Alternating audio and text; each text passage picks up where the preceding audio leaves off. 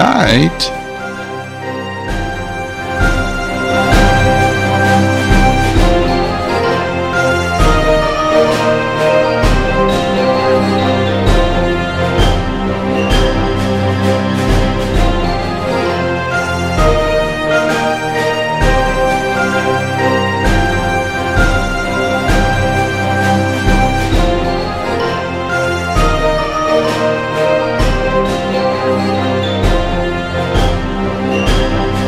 KPFT Artist Profile, Johnny Falstaff. I think KPFT means a whole lot to a whole lot of people. For me personally, I remember KPFT from way back in the high school days. We were listening to the blues and to King Biscuit, and there was some kind of mushroom program going on at the time. I can't remember what that was, but we were all tripping and digging it. It's a very personal thing, on a very personal level. You can almost reach out and touch it, and it's very inviting to an artist. It's not like an untouchable Clear Channel type of organization where, you're cast out. You're in. If you're in Houston, and probably if you're on the road and coming through Houston, you're probably more than invited to come to the studio.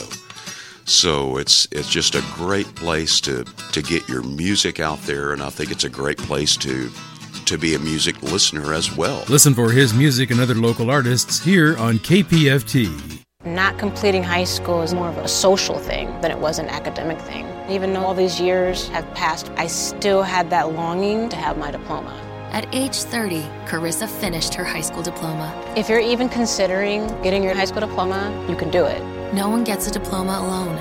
If you're thinking of finishing your high school diploma, you have help. Find free adult education classes near you at finishyourdiploma.org. That's finishyourdiploma.org. Brought to you by the Dollar General Literacy Foundation and the Ad Council. My mother was very familiar with her neighborhood, but one day she stopped at the stop sign and she wasn't even really sure where she was at. When something feels different, it could be Alzheimer's.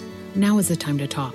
A message from the Alzheimer's Association and the Ad Council. Hi, this is Steve Gallington of the People's News, and you're listening to KPFT Houston.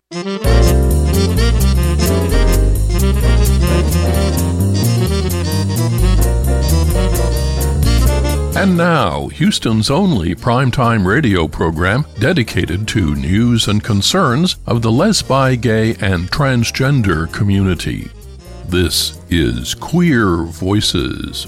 This week, Deborah Moncrief Bell has a conversation with Atlantis Narcisse, one of the Grand Marshal nominees for this year's Pride 365 parade. Then Deborah has a conversation with Jeffrey Campbell about the 35th annual Walk to End HIV coming up in March. This is a great fundraiser that has been around, again, for 35 years, and we're looking forward to March 3rd when we will be out walking again for this great cause. Brett Cullum has an interview with Alan Cumming, who will be doing a one-man show in Houston next month. Why is it that we, as a culture, have decided that getting older is the worst possible thing that can happen to us, when, of course, it's the only thing that is inevitable in our lives, apart from death? And I'm really curious about that. And I exhort people to stay open to life and to experience and to not close themselves down and think, I'm too old for that. Deborah has a conversation with Bruce Lumpkin, the director, and Jason Carmichael, the actor, about the play Tide, which starts tonight at Bering Church. When we did the show at Ensemble, Reverend Diane McGee of the Bering Church saw it. And afterwards she said, I'd really like to do this next year at my church during Black History Month. And I said, well, that's really a lovely thought, but where exactly would we do it? And she said, well, how about in the sanctuary? And we have news wrap from This Way Out. Queer Voices starts now. This is Deborah Moncrief Bell, and I'm speaking with Atlantis Narcisse, who's a nominee for Houston Pride 365 Grand Marshal, female identifying. Atlantis is the founder and CEO of Save Our Sisters United, Director of Programs with the Transgender Education Network of Texas, and Deputy director with Les Rock. She's worked for the Montrose Center, the Legacy Community Health, and the City of Houston, bridging the gap between community and needed services since the early 1990s. During the years of the HIV epidemic, Atlantis was known for organizing accessible and stigma-free HIV STDs testing, whether it was from her living room to partnering with local clinics.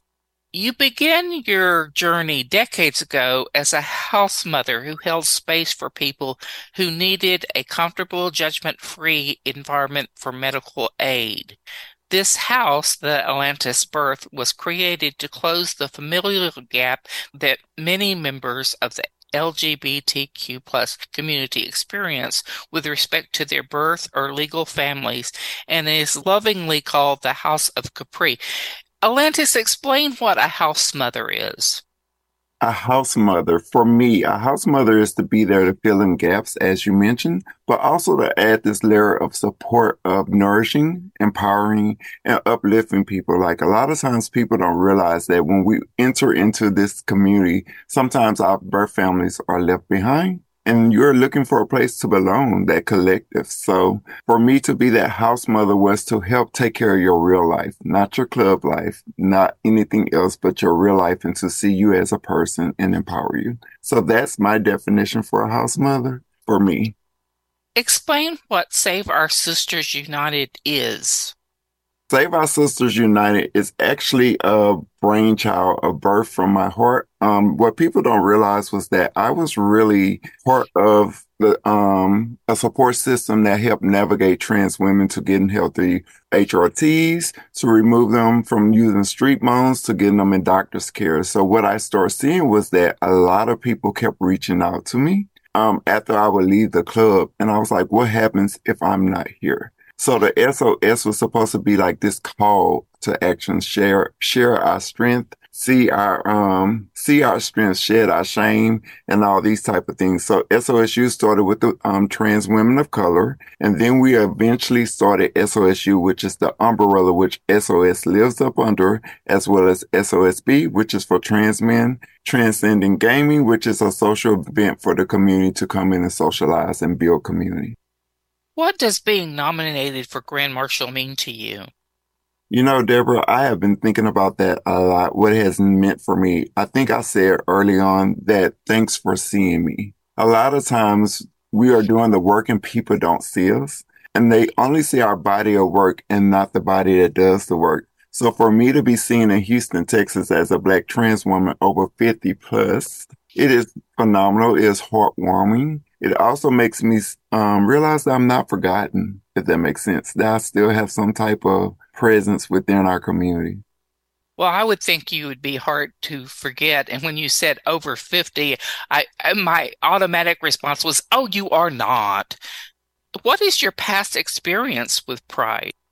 My past experience, I got the pleasure to be along with Monica, Didi, and Andrea to walk along in Pride for the 50 year of Stonewall. That was great. That whole event was so many events of connecting, getting to share history, getting to hear history, getting to experience that and introduce yourself all over again as a person. Like I said, we are seen for our body of work and not the body, but it felt good to just have that interpersonal relationships in those moments at all those events. And it just felt good representing Houston, to be honest. And you are a native Houstonian, and you got your degree in sociology at TSU. You are representing in so many ways, so many levels. Do you think that Pride is relevant? Oh, God, yes. Definitely. I definitely feel like Pride is relevant. I think anything that shows the diverse in our expressions of our queerness is relevant. I don't care how big, how small it is. I think Pride has been sustainable for me, definitely in my life of being aware of my queerness. Hearing Pride and knowing its existence has made me feel like, yeah, I am relevant, that we are seeing, that the city of Houston sees us, that the nation sees us, because there are prides all across the nation. So Pride is beyond something relevant. I think it's also empowering and uplifting and impactful to those to come and those that are presently queer. The theme this year is You Won't Break Our Pride. What does that mean for you? especially after the year we have had as trans people, you won't break us. I think that means that no matter what you say, what you do, we are resilient. We are not going anywhere. Though you may take these superficial attacks at us, we are stronger and we are even stronger together. Not breaking us, meaning that we are our own joy. You don't get to govern that. Not bending us and tearing us down, because we uplift and empower each other. We're our own ecosystem of all that, and that you have no access to that no matter what you do on the outer walls. This is Deborah Moncrief Bell, and I'm talking with Atlantis Narcisse, one of the nominees for Pride Grand Marshal, female identifying. What would you say your number one achievement in the community is? I have really believed that my number one contributor is uplifting the narratives of Black trans women here in Houston. As many people may know, it was three Black trans women that really started the narrative of Black trans women here in Houston: myself, Dee Dee, and Monica.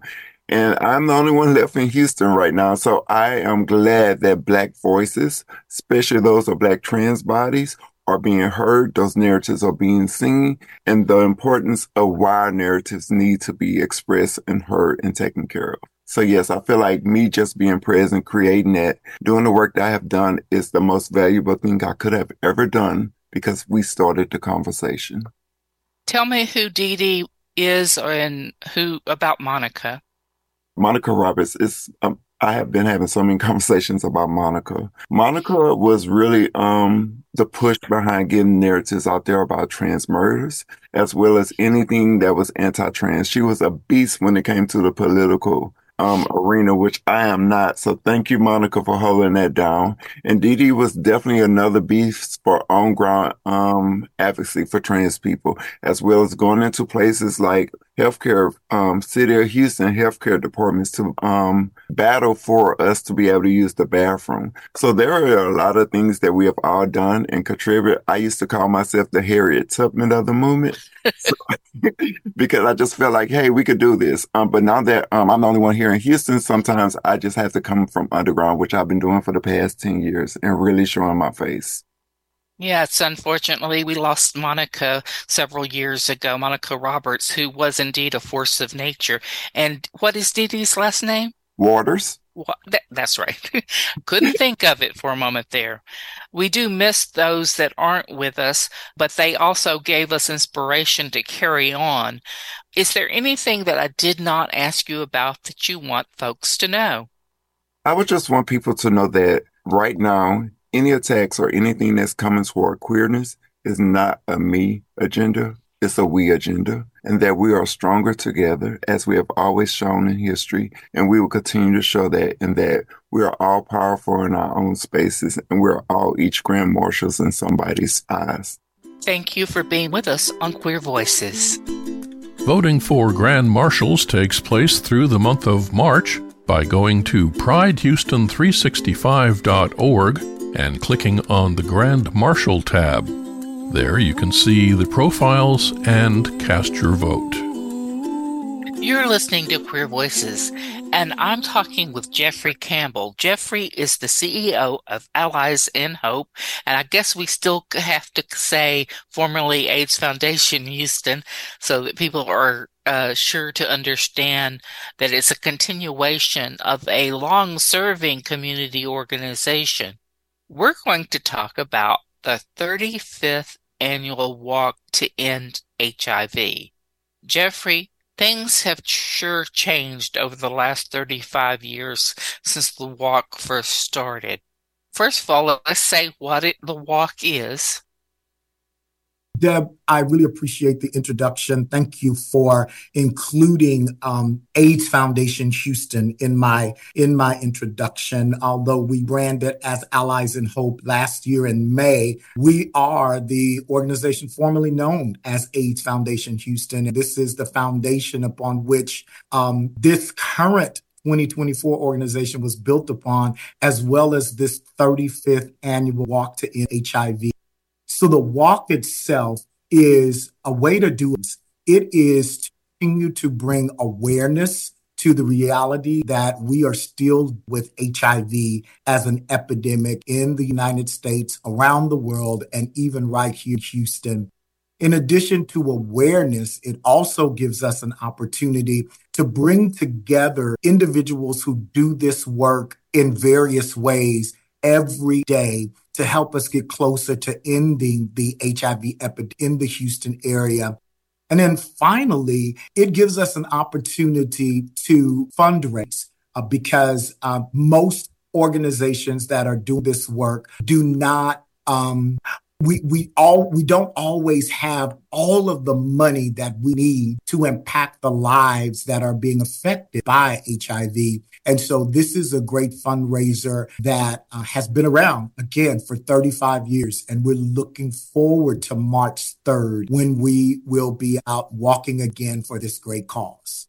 The walk kind of marks an anniversary for you since you took on the position of CEO, even though you had been with the organization longer than that. So congratulations on your first year.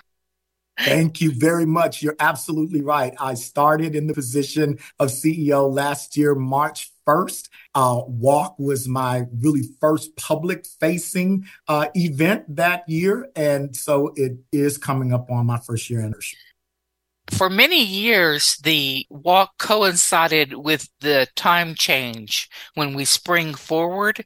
So you had to get up really early to be there. Plus, you had lost an hour. So I'm so glad to see that it's not going to be the same this year. And I guess you finally caught on that, hey, we need to rethink this. Yes, you and me both. The walk will start at Sam Houston Park in downtown Houston. Tell me, where does the walk go to?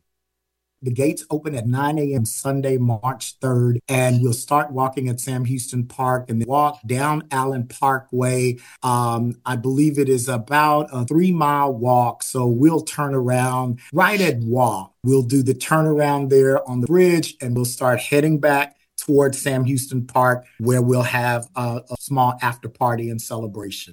And we do have to be careful talking about fundraising since KPFT has to raise its own funds. What is the process that is used for people to raise funds this way?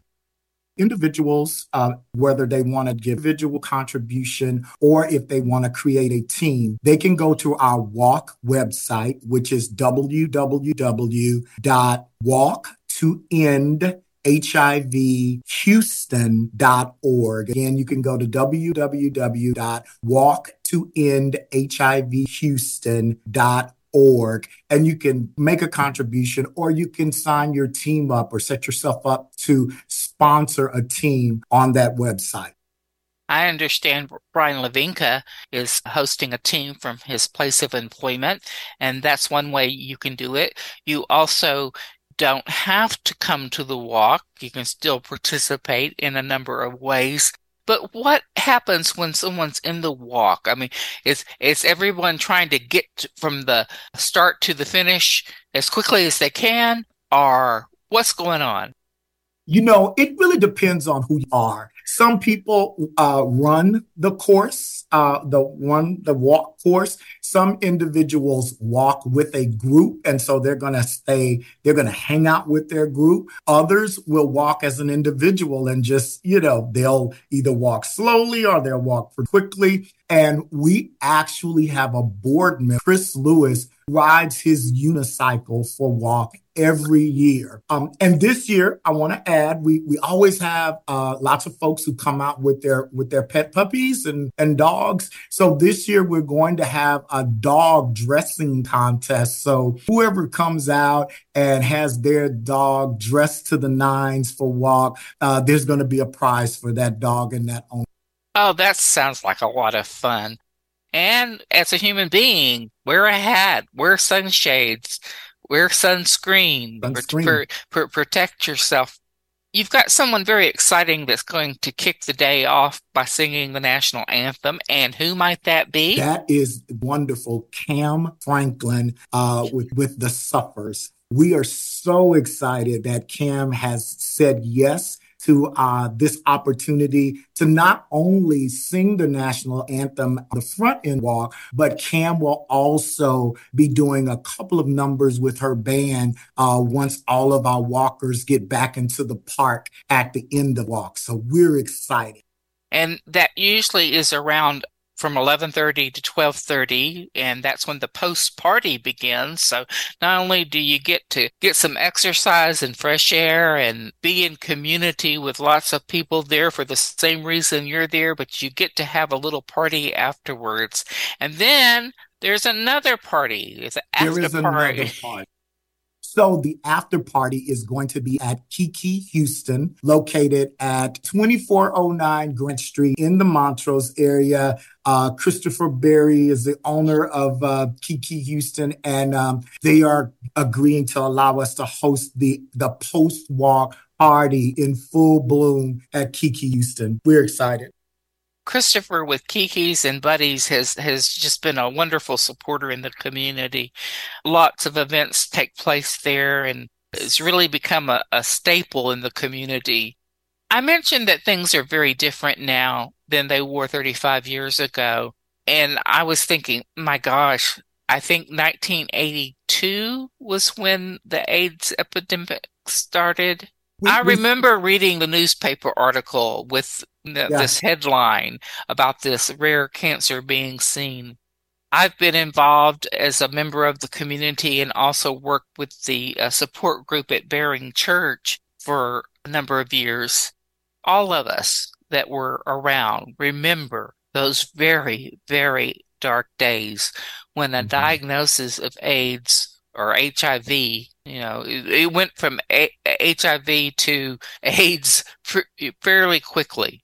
A whole generation of young men died. And that's one reason I never lie about my age. I'm glad that I was able to live when there were so many others that did not get to. But what are some of the other changes that have taken place in these years, and what exactly is Allies in Hope doing? So, Deb, first of all, thank you for being a part of that energy and effort that was needed when we first started to be so severely impacted by this epidemic back in 1981 and 82.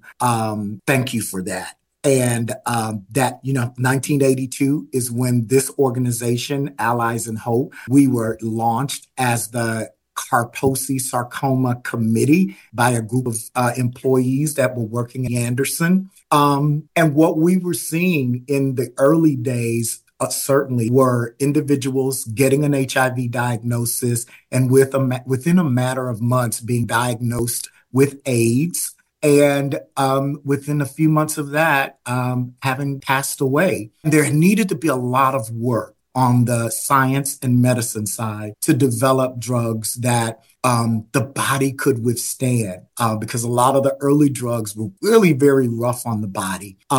So developing that, the research, addressing stigma, the stigma that has been attached to, our queer community, regardless of how we identify. What we see now at Allies in Hope, our mission is still to end the HIV epidemic in the greater Houston area. And within that, what we're seeing now is we are clearly understand that a person living with HIV who has a suppressed viral load is scientifically unable to transmit virus to another person through sex. Now, what that means and what has happened to enable that is the medication. And so, it's important for persons living with HIV to get on a treatment regimen as soon as possible and take the medication. Testing is also important, and we provide HIV testing as well as testing for other sexually transmitted infections, chlamydia, gonorrhea, syphilis, and hepatitis C. Do you still maintain a food pantry? Thank you, Deb. Yes, Stone Soup. We actually have Stone Soup in 2 locations at our Midtown location, which is located at 2328 Fannin, right at Fannin and Hadley. And then we also still have a Stone Soup location at our West Park location out in Southwest Houston. So Stone Soup, we are providing food for individuals who have food insecurity. We also provide housing for individuals that are experiencing housing insecurity, and that's regardless of an HIV status. We do believe that housing is health care, that individuals who are living with HIV that are housed are more likely to be on treatment adherent, and virally suppressed. We have Camp Hope. I love Camp Hope. So Camp Hope is a camp that was started 27 years ago in an effort to create a safe space 1 week in the summer for children living with HIV. And 27 years later, we're still going at it with camp. And we have some very long-standing, amazing camp counselors who come back every year excited to see the kids. And Deb, I want to add this because this speaks to science as well as to camp.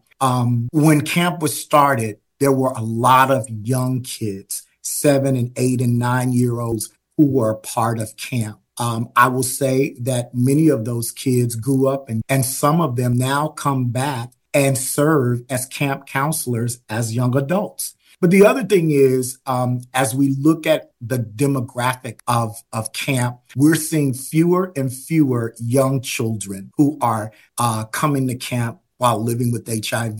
And that's because of the science that enables a mother through medication treatment to be able to deliver that child without fear of that child having contracted HIV from the mom. So we're seeing fewer and fewer kids, 7, 8, 9-year-olds. But on the other end of as we have teenagers who are sexually active, and many of them, we are seeing a rise in the number of teenage and young adult HIV cases. We're seeing, more individuals on that end. So the work continues. And Camp Hope continues to serve a purpose for our children, our teenagers, and our young adults who are living with HIV. This is Deborah Moncrief Bell, and we're talking with Jeffrey Campbell, CEO of Allies in Hope. Let's just go again. It seems to me you have a very modest fundraising goal for what all is needed because of all the services that you do provide and the work that's being done. The Walk to End HIV in Houston, the 35th year. Tell me the deets. Give me all the deets, Jeffrey.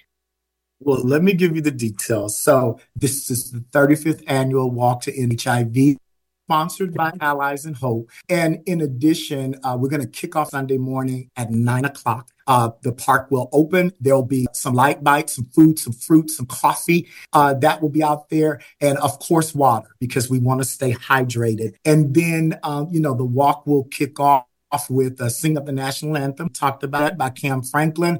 I'll have an opportunity to do some remarks. You'll also hear from our board chair, who is Kyle Pierce. And we've also invited some other individuals who are representing our city and our county to come out and be able to provide us, I would say, words of encouragement and words that I think help us to focus on why we're going there on March 3rd. And in addition, there'll be walk T-shirts that will be available. I think that's fun.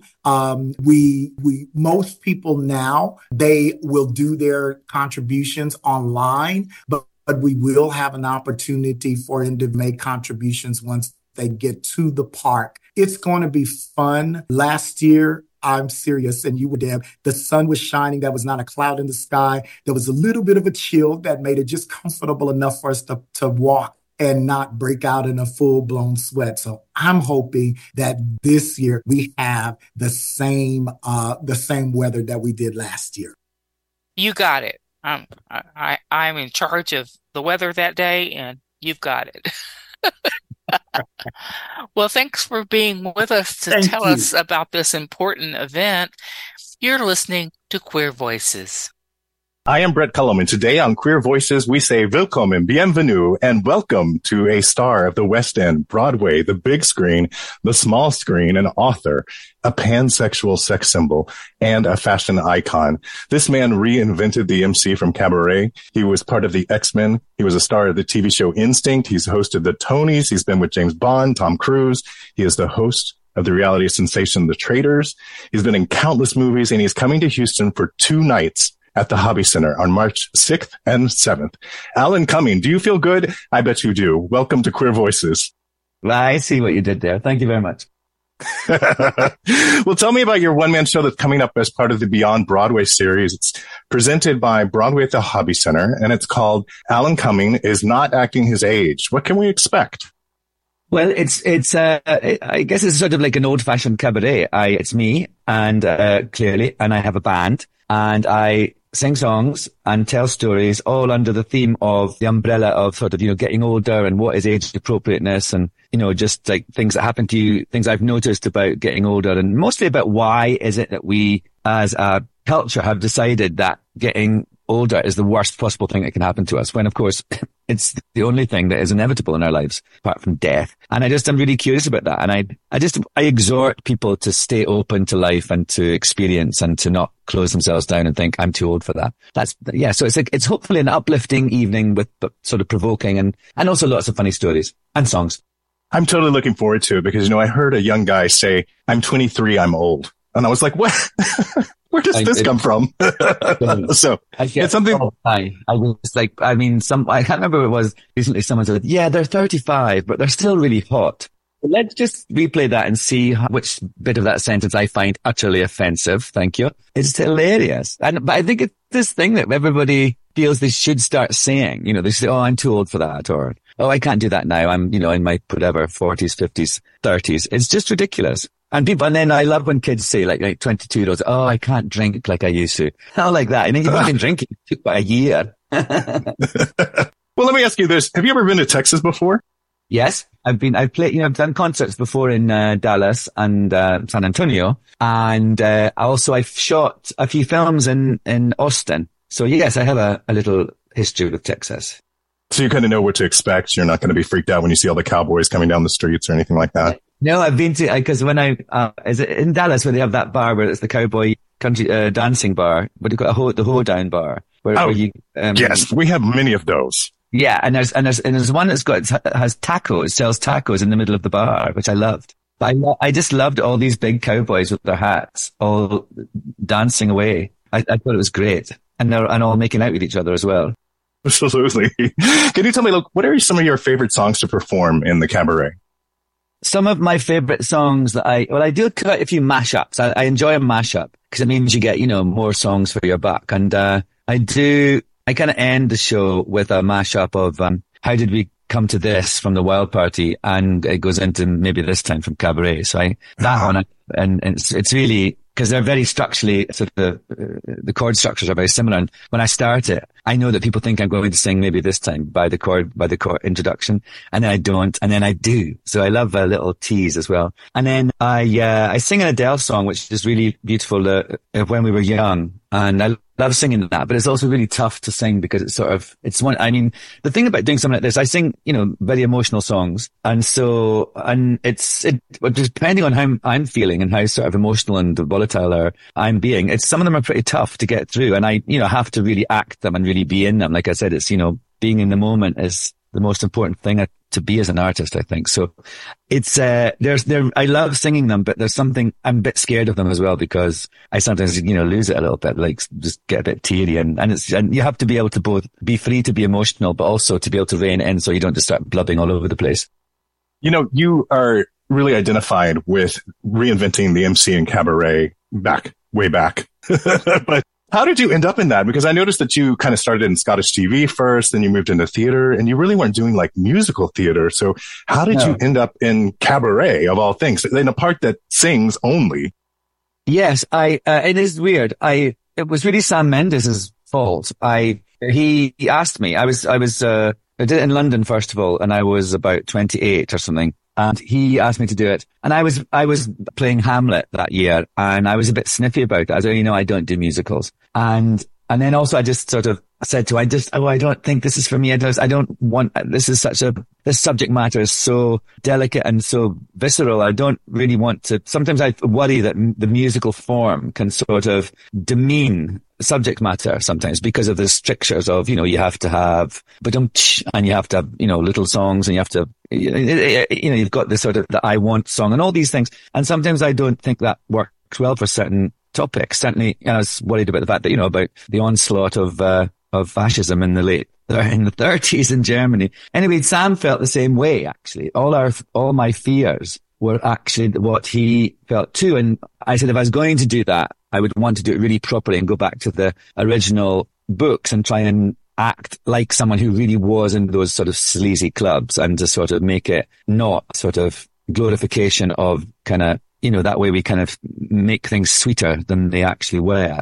So, and he said that was exactly what he wanted. So in a funny way, my fears were exactly the same as his, and that we both came to the production wanting to reinvent the story, but by making it its authentic story, its authentic self. And that it's rare actually that I think you two people, like a leading actor and a director, both come to something with such a sort of strong connection about what they want to do. And so in a way, I said yes eventually, and that my character became the sort of center of the play and and sort of commenting on it in a sort of almost a Brechtian way. And so that's how it happened. I did it in London immediately after doing Hamlet. I mean, I was exhausted. It was ridiculous. I played Hamlet. Hamlet finished on the Saturday at the Donmar Warehouse, and then the first preview of Cabaret was on the following Thursday. So I always joke that the two characters kind of overlapped a wee bit. My Hamlet was a little song and dancey, and my MC was a little, having a nervous breakdown. So, but that's how it happened. Yeah. And then we did it, 4 years later, we did it on Broadway. Coming to the present day, I am obsessed with The Traitors, which streams on Peacock, but not because of why everybody thinks. I literally watch it only to see what you are wearing. Is that wardrobe close to what you wear every day? Do you just spring out of bed in a kilt and a smoky eye?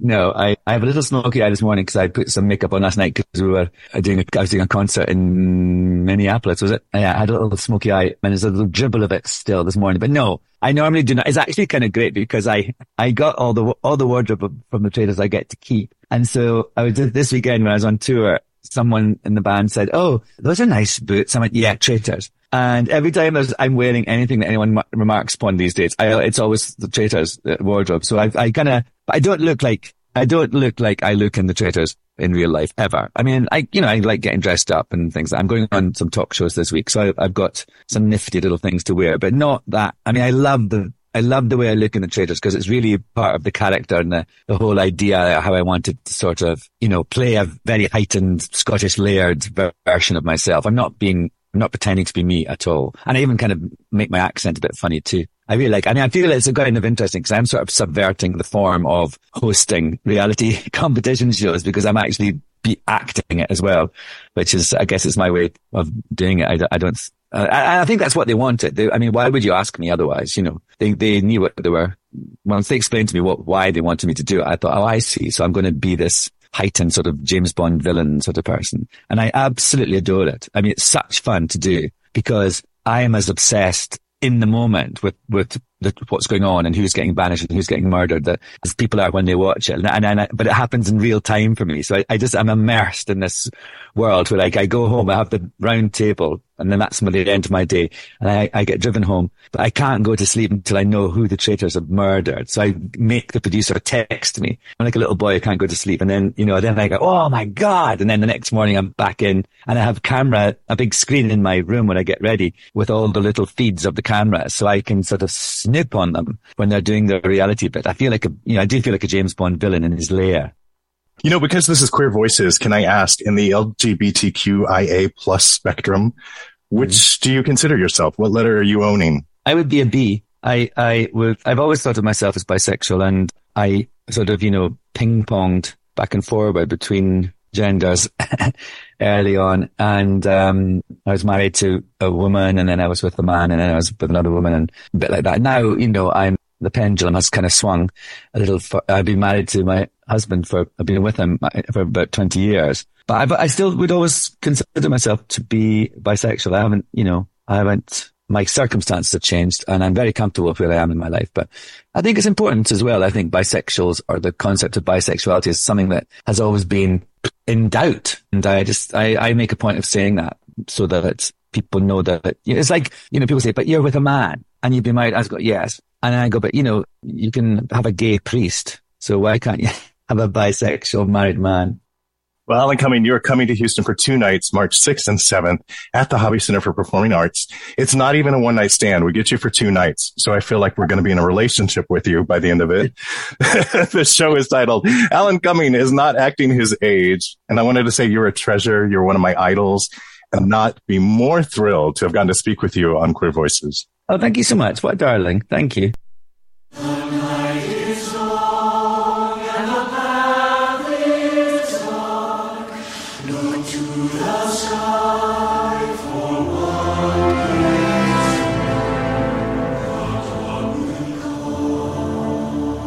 This is Queer Voices.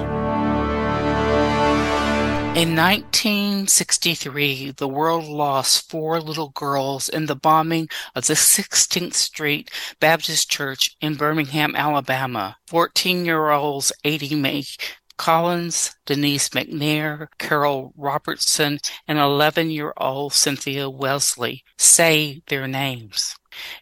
Addie's sister Sarah survived but lost her right eye. 20 other people were injured. Justice, if there ever can be justice for this sort of thing, came slowly.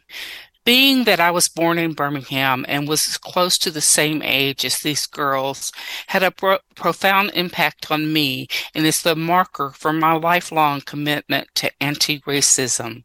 The play Tide deals with the subject of this tragedy by telling the story of the father of one of the little girls who died. He lost his precious daughter, and this is a heart-rending story of his loss and recovery. Uplifting and spiritual, the play is written by multi-talented Houston playwright Crystal Ray and is performed by Jason Carmichael. With us tonight, we have Jason Carmichael, who plays Daniel, and Bruce Lumpkin, who directs this play. This play was produced in 2022 at the Ensemble, starring Jason Carmichael as Daniel. What brought about, Bruce, this new production?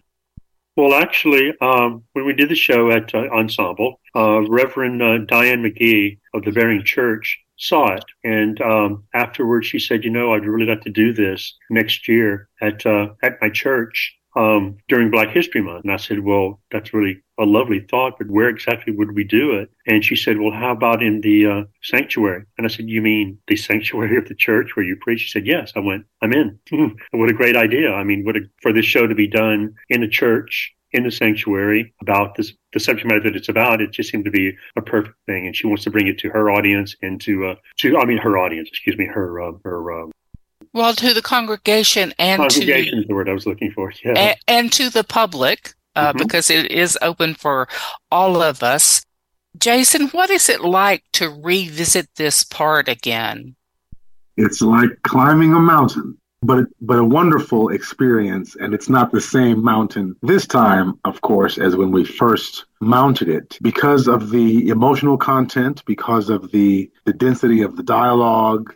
It requires almost a kind of a muscularity in performance, as well as in preparation. So it's a wonderful opportunity, which is why I'm so appreciative of the chance to do it again. And because I believe the play has legs, and that any opportunity that we get to put it up will be, I know, cherished by us all. So it's a great, great feeling, but it's a little bit daunting and intimidating always.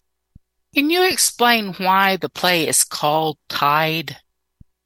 I think Crystal Ray, the author, has created a wonderful analogy of the necktie in terms of the corporate America and kind of the face of middle class and professionalism, what that signifies, and how it also, in my mind, kind of can become somewhat of a noose that is a restrictor of freedom and ties us to conventions that are not necessarily organic to our culture, that ultimately can do us harm if we can't figure out a way to navigate those waters. So I think that she calls it tide. And I think it has so many other parallel meanings from that in terms of how we are tied to the past. We are tied to the ancestors. We're tied to each other in this country, even though sometimes we resist that knot. And so I think it's just a wonderful allegory for the piece that we're telling.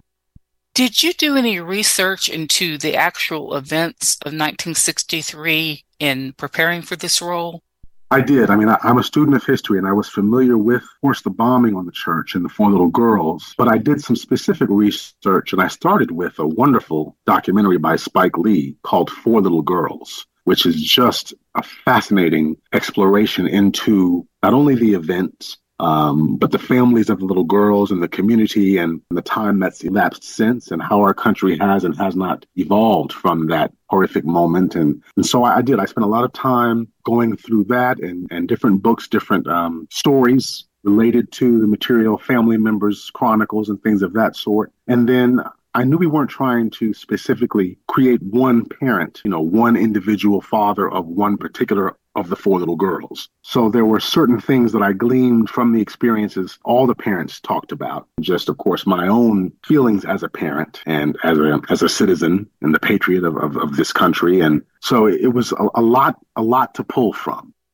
I imagine it was quite emotional. I know in reading over material yesterday, I wept. I just wept. And I said, I remember so vividly when it happened, but it's been 60 years. And I highly recommend to anyone, everyone, to go and do some reading and maybe perhaps see the Spike Lee and the other material that is out there to really grasp an understanding of what this is about. As we know, the arts are a way to reflect ourselves and to examine ourselves. And I think this play probably presents a wonderful opportunity for that. People were getting ready to start their church meeting on a Sunday morning in September. It was Youth Day, and in the basement of the church, the 2 sisters gathered in the ladies' room in their best dresses, happily chatting about the school year, and excitement filled the air. But just before 11 o'clock, instead of rising to begin prayers, the congregation was shook by a bomb that had been placed under the steps of the church. Just the thought of that, it was identified as being the Ku Klux Klan that was responsible, and it took a while before people were brought to trial.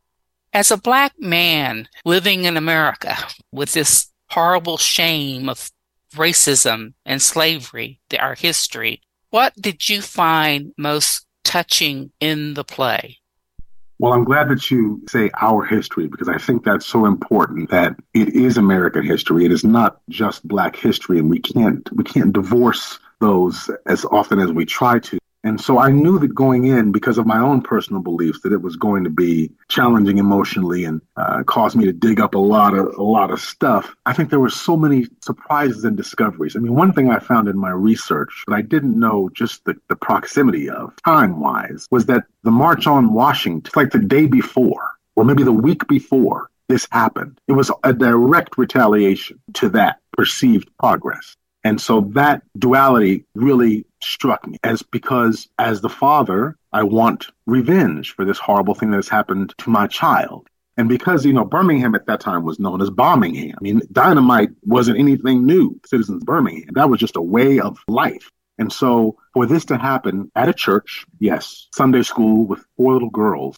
and how can you grieve and process what has happened and yet not go out and try or succeed in killing the person who you see in your community that has done this horrible thing, and knowing that justice won't be served, not even for 27, I think it's like over 20 years. It's amazing. And the fact that it's just one drop in the bucket of so many horrible things. How do we as a people continue to go forward in this country, which is one of the same things that they used to try to figure out the answers to during slavery? How can we keep these people enslaved and not expect them at some point to grab pitchforks and come up to the big house? How can we do that? And I think it's so much incumbent upon our people, upon Black people, to shoulder that burden because we're the ones that have to. There's only so many cheeks that you can turn.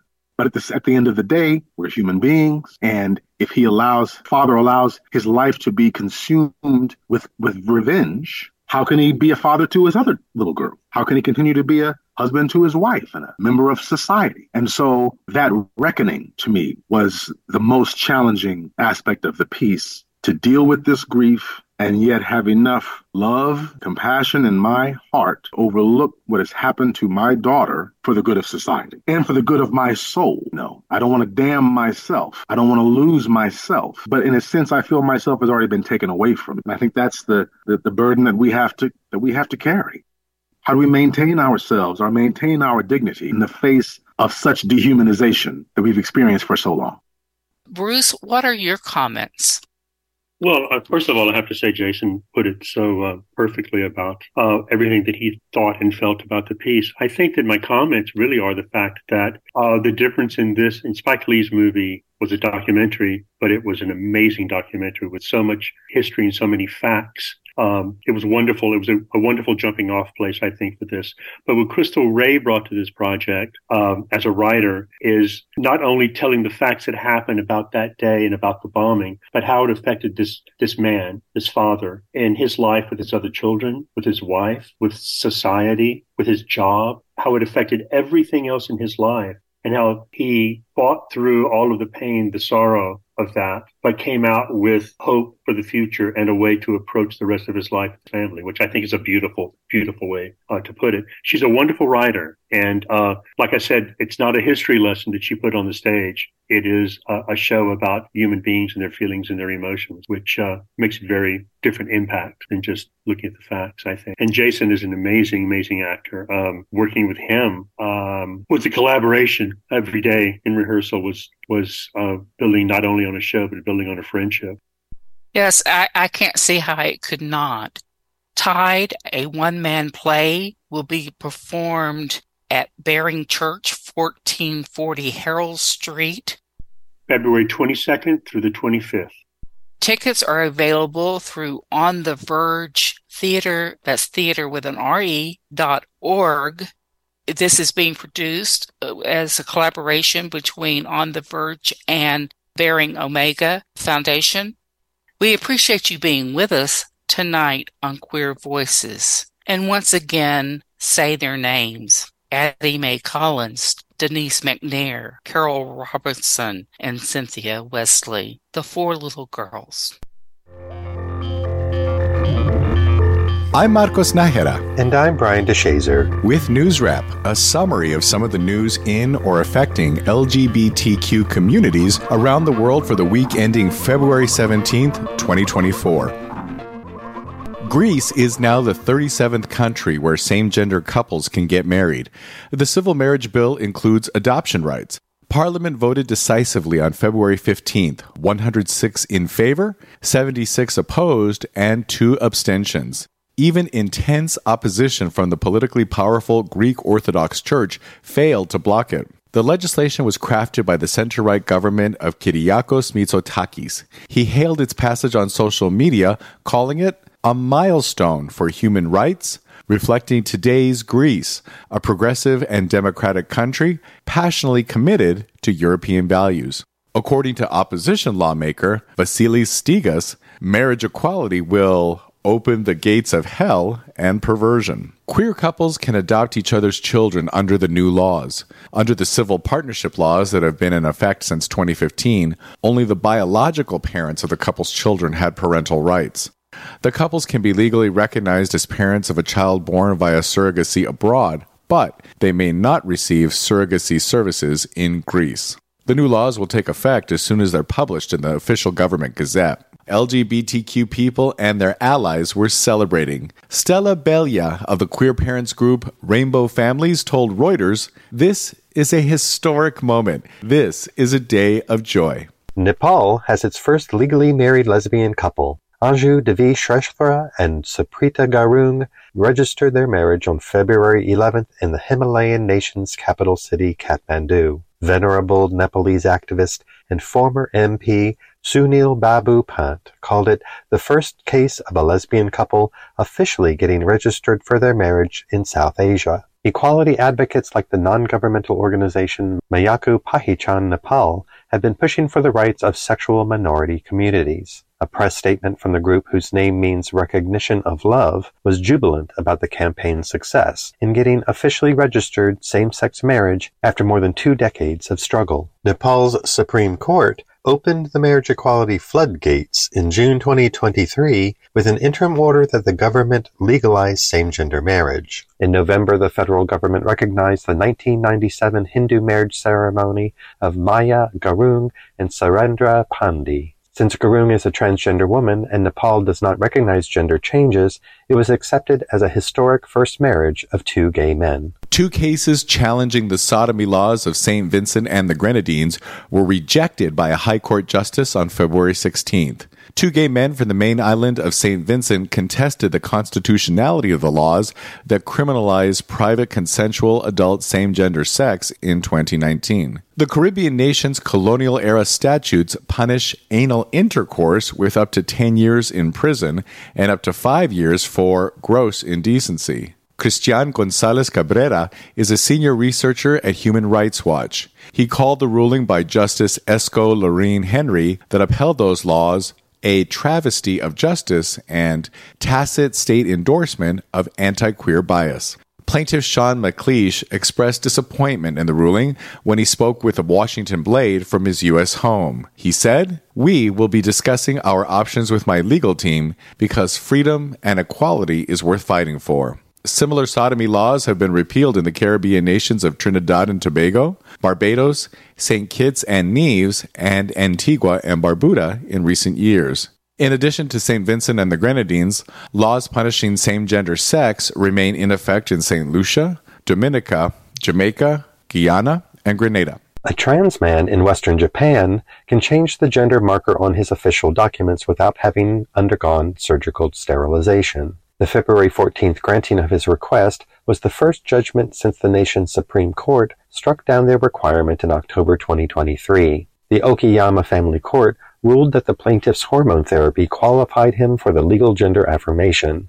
It ordered the local family registry to officially recognize 50-year-old Takita Usui as male. The victorious trans man was so excited and told television news crews, "It's like I'm standing at the start line of my new life." A top host on state-run Polish television apologized for years of anti-queer rhetoric spawned by the Law and Justice Party. It's another sign of the seismic shift under Poland's new liberal centrist coalition since the previous right-wing government lost its parliamentary majority in recent national elections. Wojciech Zelag told a February 11th national audience, as translated by The Independent, "For many years in Poland, shameful words have been directed at numerous individuals simply because they chose to decide for themselves who they are and whom they love. LGBT plus people are not an ideology, but people with specific names, faces, relatives, and friends." Zelag directly addressed his 2 queer activist guests, Bart Staszewski and Yaya Heban. The groundbreaking mea culpa also marked the first time in almost a decade that LGBTQ people had been invited guests on the network. The host said, "All these people should hear the word sorry somewhere. This is where I apologize." Such statements would have been unthinkable under the previous regime, which supported the condemnation of LGBT ideology by local jurisdictions and their declarations as LGBT-free zones. Staszewski said both he and Heban were a bit scared to walk into the studio.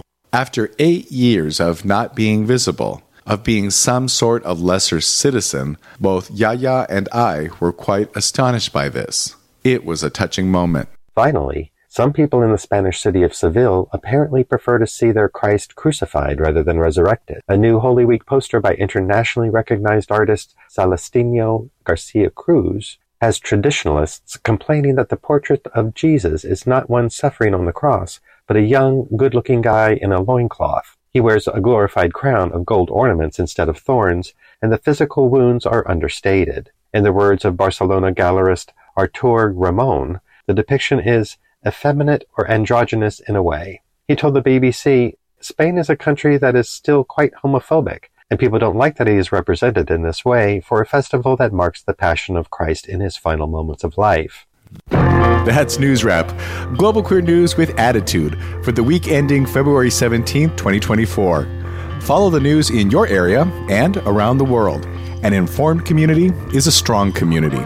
News Wrap is written by Greg Gordon, edited by Lucia Chappelle, produced by Brian DeShazer, and brought to you by you. Thank you. Help keep us in ears around the world at thiswayout.org, where you can also read the text of this newscast and much more. For This Way Out, I'm Marcos Nájera. Stay healthy. And I'm Brian DeShazer. Stay safe.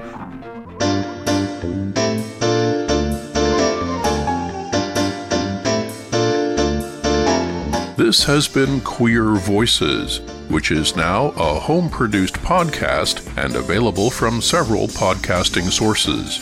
Check our webpage queervoices.org for more information. Queer Voices executive producer is Brian Levinka. Andrew Edmondson and Deborah Moncrief Bell are frequent contributors. The News Wrap segment is part of another podcast called This Way Out, which is produced in Los Angeles. Some of the material in this program has been edited to improve clarity and runtime. This program does not endorse any political views or animal species. Views